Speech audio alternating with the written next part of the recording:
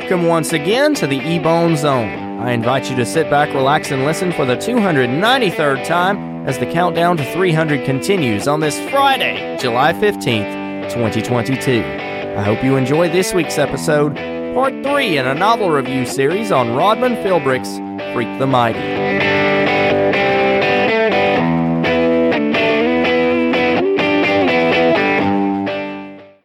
Another week has gone by, and it's also my birthday. Yep, I'm 22 years old today, and what better way to celebrate than with a new episode? This week, we dive back into Rodman Philbrick's Freak the Mighty. If you didn't get a chance to listen to the previous 2 episodes, a link is in the description. You know the deal, chapter by chapter until we're all out of pages to turn. We'll look at chapters 11 through 15 this week, and with that said, all that's left to do is get going. In Chapter 11, as a new one picks up, we find out a little more about this Loretta Lee that lost her purse. She lives somewhere in the new tenements on the other side of the mill pond. Max's grandma says that he's not supposed to go there for any reason, but Freak says that it's okay to break a promise if you're on a quest. So with that, they go ahead with their plans.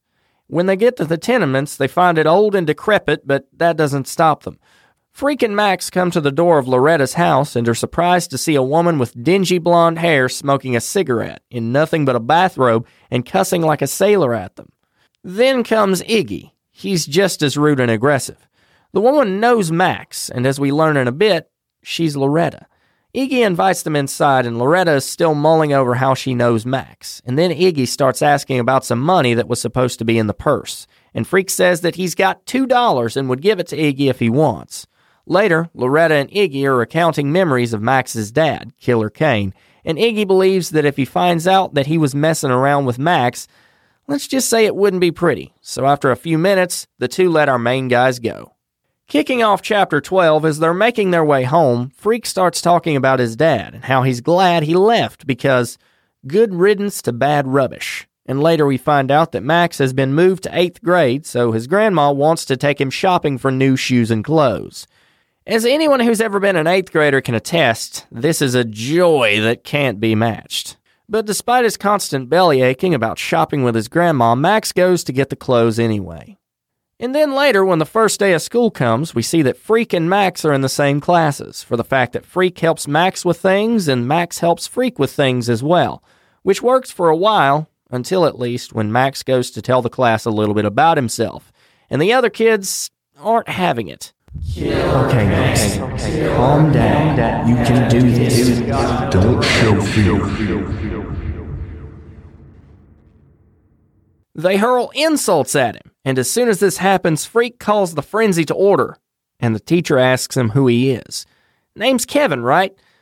Well, sometimes. Because usually, he's Freak the Mighty. He jumps on Max's shoulders and tugs at his hair in the way that lets him know to move, and soon enough, they're making a way around the classroom that impresses everyone so much that the whole place is chanting Freak the Mighty before they know it. Max then tells us that he feels more himself when Freak is on his shoulders, that it just feels right to be both strong and smart.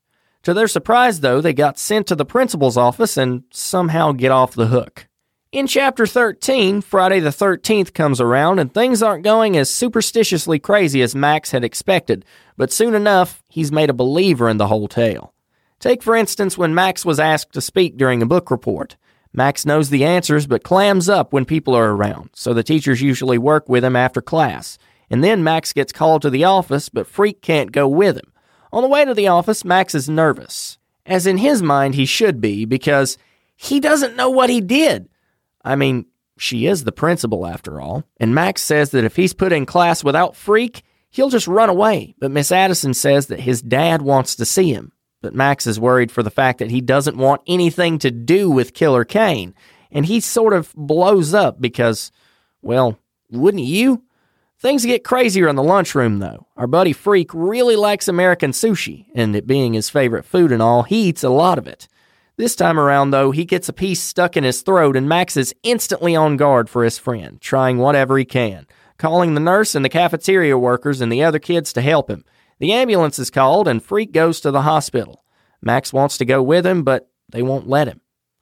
Later, Freak comes home, and Max is okay now. He knows that his friend is all right, so everything's back on level ground. He says that the situation at the cafeteria was fixed because of a procedure at the hospital. Freak says his problem is that he's growing on the inside, but not on the outside. Max hears yelling a few moments later and figures out it's his grandparents that are yelling at each other. It's Christmas vacation now, so everything should be cheerful, but it doesn't seem that way when you look at it head on. Max's grandpa is threatening Max's dad's life because, as we know, he's being let out on parole, but Grandpa takes some precaution. He makes a deal with the judge to bar Kane from getting within a mile of the house, or Max for that matter, and the old man takes it a step further by threatening Max's dad's life. If he sets even 1 foot in their house, he will be shot. Then we learn that for his own safety, Max has made to promise that he'll stay in the house for a few days. Kicking off Chapter 15, it's Christmas Eve at the Kane house, and it was quiet. With Freak and Gwen at dinner with Max and his grandparents, no conversation is made about Killer Kane. The talk of the table is more dominated by his grandfather and the tales of Christmas past.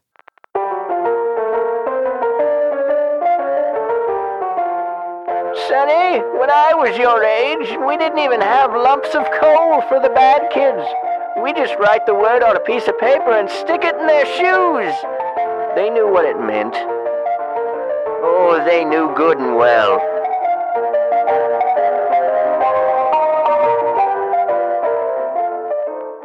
They then sit around the Christmas tree and open a few presents.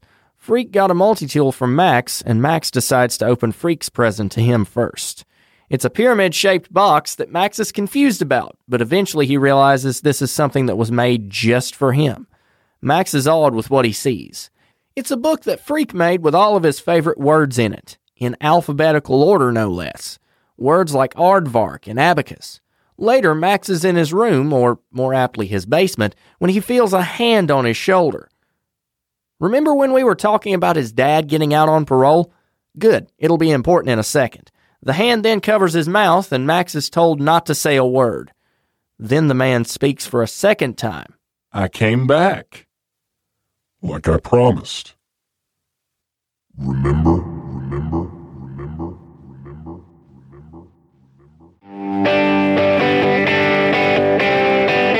Thanks for listening to this week's episode. I'm really glad you could make it, and I hope you enjoyed the festivities. If you want to stay connected to the show, I'd invite you to pop on over to Facebook or Twitter and give the page a follow. Just search E-Bone Zone on Facebook and Official EBZ on Twitter. If you're new, don't forget to subscribe so you never miss an episode. Until next week, my friend, God bless you, stay humble, and remember, keep an ear out.